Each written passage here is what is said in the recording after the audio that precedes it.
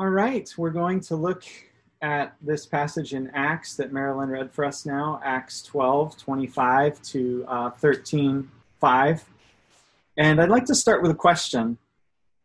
And as we've done before, in a minute, I want to invite you to join a small breakout group of 3 or 4 to discuss it.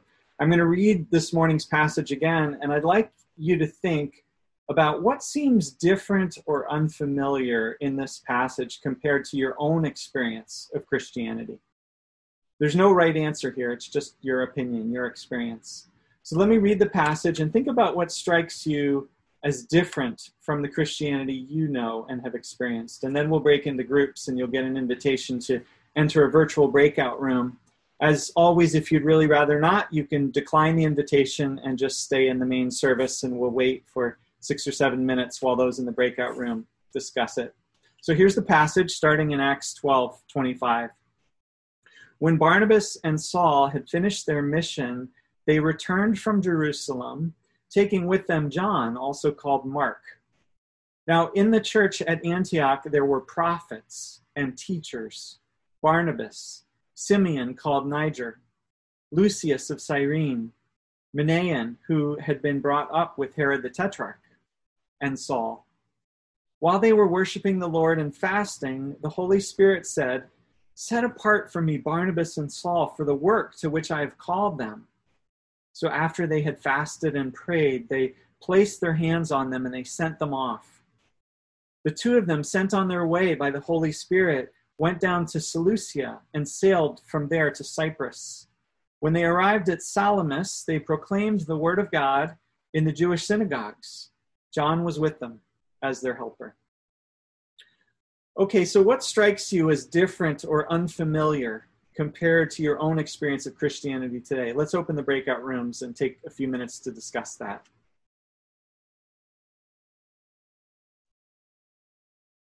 So we'll come back to that question in a little bit, but first I want to tell you a story about when I was in my 20s. I was serving as a missionary in Budapest, in Hungary, and I was recruited to be the administrator of a small international Bible school in that city.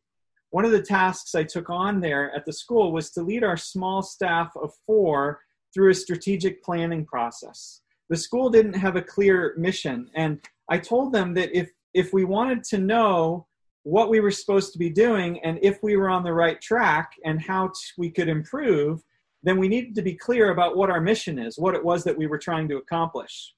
And everyone agreed. So we began hammering that out as a team, and it was hard work.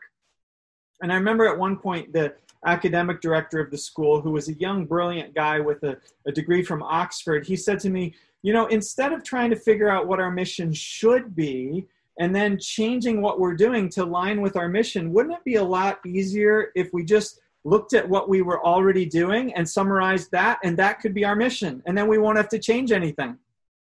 And he was half joking, but he was putting his finger on something that is actually very common, where we look at a possibility, a vision, a aspiration, and we just reinterpret it and we redefine it in terms of our current experience. For example, I've seen churches do this over and over. Take making disciples. We're supposed to make disciples, right? The Great Commission, the last thing that Jesus told his followers to do was not make sure that you hold a worship service every Sunday, but rather go into all the world and make disciples of all nations. Christians are supposed to go and make disciples. Churches are supposed to prioritize disciple making. And we hear that and we agree, of course. Isn't that what we're doing? We're Christians, we're a church, so that's what we're doing. We're making disciples. What does it mean to make disciples? Well, it must mean to do what we're doing. To hold worship services, to preach God's word, to offer Sunday school classes. That must be what it means to make disciples, because our mission is to make disciples. Can you see how that kind of thinking is backwards? Instead of trying to figure out, in this case, what Jesus meant by making disciples and how Jesus wanted us to go about doing it, instead we are tempted to redefine our mission in terms of what we're already doing so that we can say that we fulfilled it. It's a very common move, and that's why I asked you to discuss the question I did when we began this morning. What do you notice about this passage in Acts that's different or unfamiliar from your own experience of Christianity? We've got to let the differences in God's word, in the vision, in the mission that God's word gives us, strike us if we're actually going to hear God's word and let it speak to us and impact us. Otherwise, we're just going to redefine God's word in terms of our own experience and say, yeah, we're like that too. We're good. Does that make sense? Because when I look at this passage this morning, I'm struck that the Christianity described here, the picture of church described here, is radically different from most of what we see in America today. It's a different Christianity. Let me explain. To start, let me summarize the vibrant, powerful, compelling picture of Christianity we see here in this passage as the book of Acts describes it for us. This community of Jesus followers in the city of Antioch. And let me describe it and summarize it in terms of the vision that our own church has as we're aspiring and seeking to grow into this vision during this time when everyone is social distancing. So remember, that's our vision, picking up the E, the S, and the D from everyone is social distancing. The E is, in our vision, is for each of us as a missionary. And the S is for support one another like family. And the D is for dig deeper with God. I'm not ready for the slides yet. Thanks. That's exactly what we see the disciples of Jesus in Antioch doing.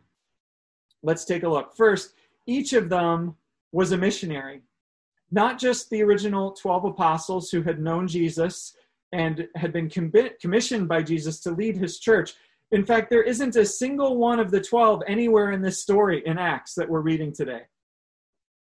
Because the mission, the purpose of God's people was never just for the apostles or for a select few ordained ministers. It's for all of God's people. Each of us is a missionary. And so who do we see engaged in this mission and in the leadership of this group of disciples? Well, we see a Barnabas, we see a Saul, we see a John Mark, we see a Lucius, a Simeon, a Manaen. We also see, if you flip back to Acts 11, 19 and following, this group of Jesus followers got started in Antioch, and it was some unnamed disciples of Jesus from Cyrene and Cilicia who were on the run from Jerusalem, who were dislocated, who were basically refugees, who came to Antioch, and rather than being sorry for themselves and being in survival mode, instead they're infectiously excited about what God has done in the world through someone named Jesus, and they're telling anyone who will listen in Antioch. And that's how this community has begun, because of unnamed followers of Jesus who each saw themselves as a missionary. And so now, as we hear about the leaders of this community in Antioch, a year or more later, there's nobody here who was part of the original 12 official leaders that Jesus had appointed. It's new folks, it's everyday folks, because each of us is a missionary. And this story in today's passage is the story of how God directs these disciples to send two of their number out on another mission, to spread the message about Jesus further to new places. This is a mission story in the book of Acts, and the actors in the story are everyday people. Because in the Christianity of the Bible, each of us is a missionary, not just the pastor, not just the big name people, but all of us. And if that feels overwhelming, like we don't know how to go about doing that, then we've got growing to do. We need to set our minds on growing to get trained up. Second, in Antioch, we see the Christian community there supporting one another like family. Just like we saw earlier in the book of Acts when we were studying Acts back in the winter, we saw again and again in the Jerusalem church where all of this kicked off, we saw everyone shared what they had with each other. And in fact, at the beginning of our passage for today, we read that Barnabas and Saul are just returning from the Jerusalem church. Does anyone remember what they had gone there to do? Well, if you go back to the end of chapter 11, they were responding to a prophecy that had told how a famine was going to hit the whole region, and it was going to lead to food shortages and economic hard times. And so the disciples in Antioch, rather than being concerned about themselves, they took up a collection of funds and they sent it to Jerusalem with Barnabas and Saul to the disciples there, because they knew that those in Jerusalem would be hit harder than them as a result of this famine. Why did they do this? Because or rather, it's because those disciples saw their fellow disciples in Jerusalem as family. And so they were treating their brothers and sisters in Jerusalem like family. They were sharing with them. They were helping them. Notice also who Saul and Barnabas bring back with them from Jerusalem. They bring back a young man named John Mark. Evidently, he was a promising young leader. And they bring him along to mentor him and to train him. They act like spiritual fathers and uncles to this young man. Why? Well, again, because they're all a spiritual family. And so when it's time for Saul and Barnabas to go off again on a mission, this time John Mark goes along with them. What does the whole community do? Well, they gather around these missionaries and they fast for them, and they pray for them, and they lay hands on them, signifying connection and solidarity, and they send them off with their support and with their blessing. They're acting like family. Okay, and then third, in Antioch, we see the community of disciples there digging deeper with God. And their leaders are leading by example here. We don't hear about their leaders having board meetings, although they may have done that. But what does Acts tell us that these teachers and prophets in Antioch are doing? They're fasting and they're worshiping. At least worshiping is how some translations put it. But don't picture them sitting in a sitting in a circle singing songs necessarily. This word translated worship here, it doesn't necessarily mean that. It's a more general word than that. It could also be translated giving service to God, and it's not clear what it means specifically. It's a general word, but it's some sort of activity that's God-focused, that's God-directed. This group of leaders are focusing on God in some way, and they're fasting as they're doing it. They're not eating food so they can focus all of their attention on God. So much so that they hear God speak, don't they? The Holy Spirit says to them, set aside 2 of your number. Set aside Barnabas and Saul for the task I have for them. And what do the leaders do in response? Well, more digging deeper with God, more fasting and praying as they obediently commission these 2 for a new mission. So notice the passionate, devoted spirituality. They know God is real. They know God personally, and they're digging, they're pursuing. They know that life is full of distractions, and so it takes focus, it takes intention to stay close to God. And this prophecy about Saul and Barnabas doesn't come while they're working hard, doing whatever they did to make a living, and it doesn't come while they're watching the big game at the Colosseum. No, it comes when they're digging deeper with God. And actually, we see this again and again in the book of Acts. It's a pattern. If you can remember back to the story of Peter and Cornelius, they each got a vision from God. Angels showed up and spoke to them. And when did that happen? It happened when they were praying. It's when they clear the distractions and focus on God that they can hear what God has to say. God's like, okay, now that I have your attention, here's what I want to say to you. So digging deeper with God, that's what we see these disciples doing. Again, just to summarize this vibrant, dynamic picture that we have here in this community of disciples in Antioch, let me share it now via a diagram, if we could put the first slide up. Each of them is a missionary, not just a select group of ordained clergy, but all of them. And they're supporting one another like family because they view themselves as family. and they're digging deeper with God and experiencing God with them, directing their course. And as I stand back from that picture, here's what strikes me. It's a different Christianity from the sort of Christianity that I often see in America today. And let's not fall into the trap of saying, well, we're like that too. We must be, because we're Christians too, like they are. Because here's what I find that Christianity looks like often in America. And this is the broader environment that our church exists in. So let's map this out on this same diagram if we can go to the next slide. First, starting now with digging deeper with God, here's what most churches do in terms of their relationship with God. They hire a pastor. They hire an expert, a spiritual person to seek God for them. They hire a pastor to get to know God's word and to probe and dig into the Bible for them. And then they show up 2 or 3 times a month to see what the pastor came up with. Hopefully he's met with God and he can download what he's gained for them. As for their own relationship with God, well, often they're content with 5 minutes a day, reading through a daily bread devotional or going on their Bible app and reading the verses for the day and saying a quick prayer and then getting on with their day. And that is different. That is not the same thing as we're reading about in the book of Acts or anywhere in the New Testament for that matter. And that's why at CBC, our vision is to do what we see those in Antioch doing. It's to dig deeper with God, not to hope the pastor does it for us, but to do it ourselves, to seek God for ourselves, to get to know God for ourselves. Then second, going to the next slide, moving on to supporting one another like family. What most churches do is help the pastor develop programs. I hope you can see that. It says develop programs.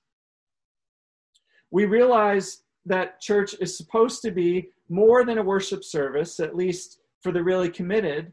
We realize that you can't get to know anyone just by looking at the back of their heads in a worship service. That's why being on Zoom has been, in some ways, such a blessing for some of you, right? You get to see people's faces. We get to interact. We get to know one another. But how do we build on that? Well, the typical way in most churches is to develop programs. What do programs do? Well, they give people a weekly spiritual dollop of something they're interested in, along with a chance to get to know some other people who are interested in it. As together they learn something practical or they have an emotional need that they have met for one another or with one another. But here's why programs rarely lead to spiritual family. And that is because programs are a time slot. They're an hour or 2 in your week, very often cut off and disconnected from the rest of your life. And so you carve out a slot in your busy schedule. You pull yourself together from the stresses of work or maybe raising kids or whatever, and you manage to put your church smile on, and you show up at church and you do your spiritual thing. And then when it's over, you go back to your real life and others go back to theirs. And that's not family. That's not family. Even small groups, as great as they are, if they're just a time slot in your schedule, they're not family. Imagine family working that way. Imagine I'm doing my thing, you're doing yours, and we'll meet for an hour and a half on Wednesday nights, and we'll go through a study guide together, and we'll share prayer requests. And then till next week, we're all back on our own. Now, I'm not saying that small groups aren't good or programs. I'm just saying they're not a substitute for family. So let's not just take what we're already doing and call it spiritual family if it isn't. Because family involves eating together. Family involves playing together. It involves working together, helping each other out. It involves bickering with each other sometimes. Family is messy, it's relationships, and it's organic, week by week. And that's what we see happening in the New Testament. They're a spiritual family. And then third, if we can have the last slide. Each of us is a missionary, and most churches know that we're supposed to be involved in a bigger mission. But So they know that we're supposed to have a hand in getting the message and love of Jesus out to the world. So what do most churches do rather than viewing each of them as a missionary? Well, they give money to missions. They find a few brave souls who are willing to go out and to do what we're not willing to do. And we give them a portion of what they need to support their efforts to be able to do it. And they say, we're committed to missions. Can you see that all of this, if this is as far as it goes, is just sort of Christianity by proxy? Pay someone else to get to know God for us. Pay someone else to do missions for us. And if we're really committed, devote a couple extra hours a week to a program which nicely fits into our schedule, but which is cut off from the rest of our lives. Now, I realize I'm being critical here, and not all American Christianity is like this, and we're striving not to be like this as a church. But I don't think it's that far off the mark. And it's the religious environment that we're all living in and that many of us have been raised in.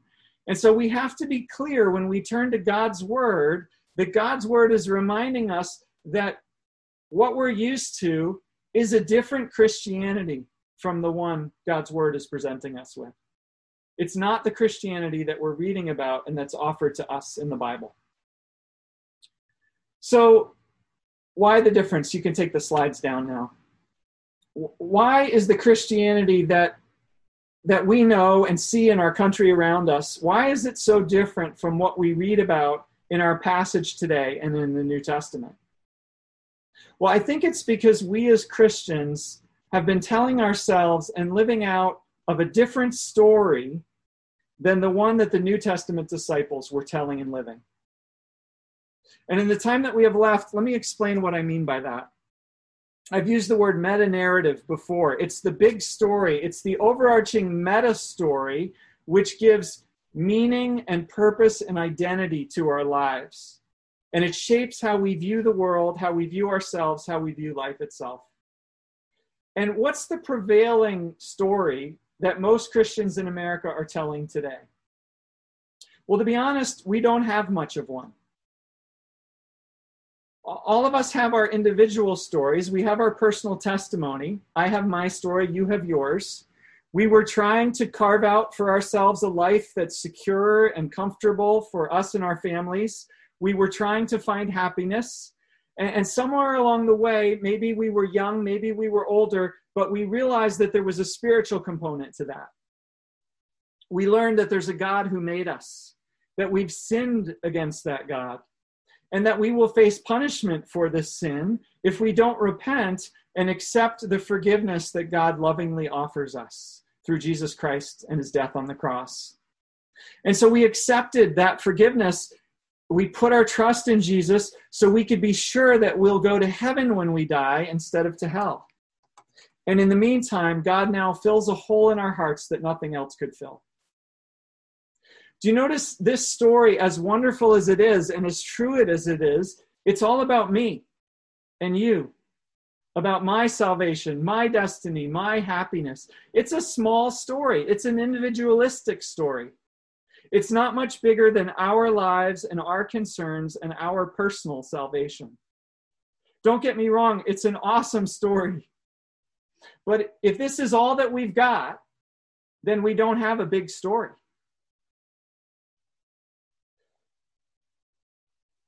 And so either we get on with our individualistic lives and keep living for ourselves with a little Jesus thrown in, or we fall prey to a bigger story that someone else is offering us. And right now, the main story on offer, the main meta-narrative on offer, is a political story.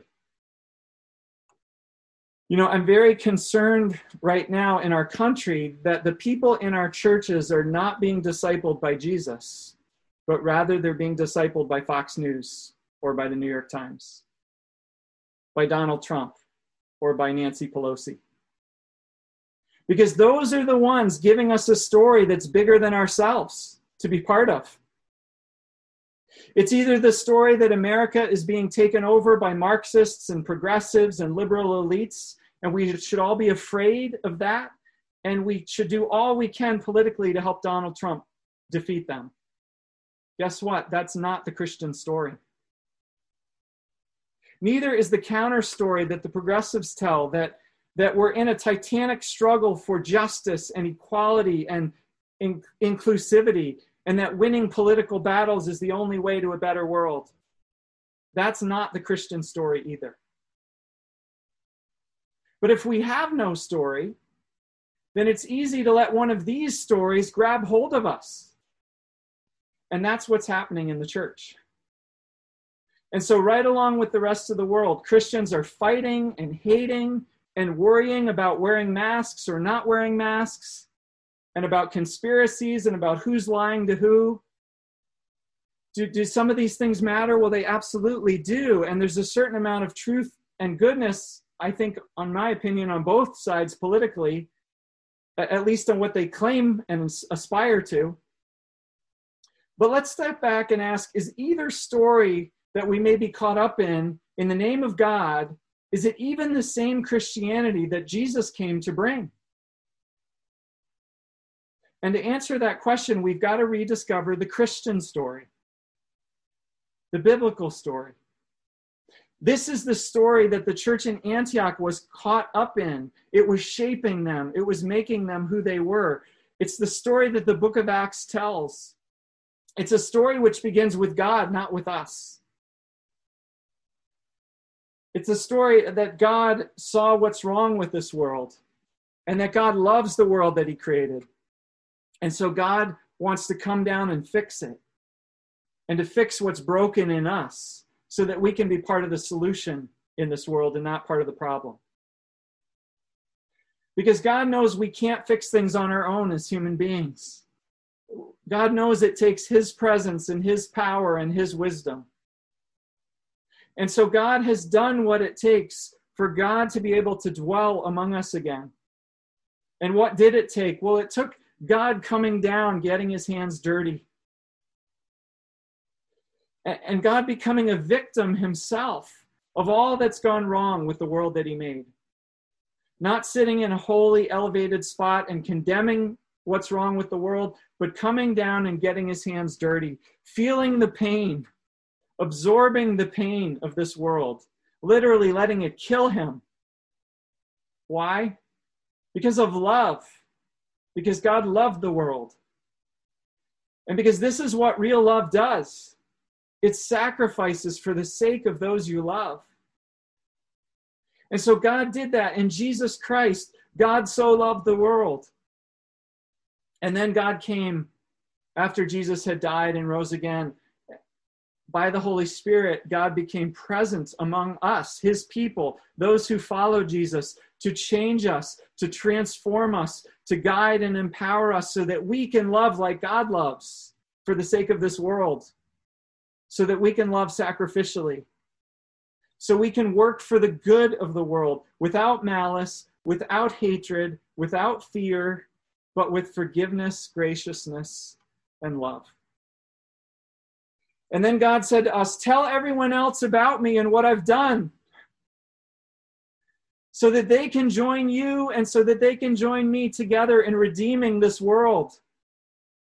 Tell those in Jerusalem where all this began. Tell those in Judea and Samaria, the surrounding nations, and then tell the whole world. And then disciple them. Teach them, show them how to live a life of love and loving sacrifice, a life like Jesus lived too. Disciple them to dig deeper with me. Disciple them to be a more supportive family together. And disciple each of them to be a missionary to bring my blessing and my love to the world. That's the story that the disciples in Antioch are caught up in. That's what they're living out. It's what defines them. And so, as we see the spiritual family seeking God and digging deeper into God together, it's no surprise that God says to these folks in Antioch, let a couple of your best leaders go. Let them go. Because it's not about holding on to what you've got so you can be safe and cozy where you are. It's about a much bigger story than you. So send Barnabas, send Saul out to spread my love, to spread the story of what I'm doing in the world, so others can join my movement and my family as well. And this moment that we're reading about this morning in Acts 12 kicks off the third and final section of the book of Acts. If you remember the story of Acts, they were first to be witnesses in Jerusalem and then in Judea and Samaria. And now with Luke 12, we reach the third and final section of the book where they are to take the story from the gospel story from the church in Antioch, this message about Jesus, and they're to take it to the ends of the earth. And that's what the rest of the book of Acts will be about. So theirs is a different Christianity from what we often see around us. But may it be our Christianity. May it be who we are and who we're becoming together. Let's pray. God, we thank you that you have given us a story. You know, as humans, we long for meaning. We long for purpose. We long for belonging. And you provide all of this in your story, the gospel story, the biblical story. I pray that it would sink so deeply into us that we would grow more and more in digging deeper with you and in supporting one another like a family, and in each of us being a missionary to the world. In Jesus' name, amen.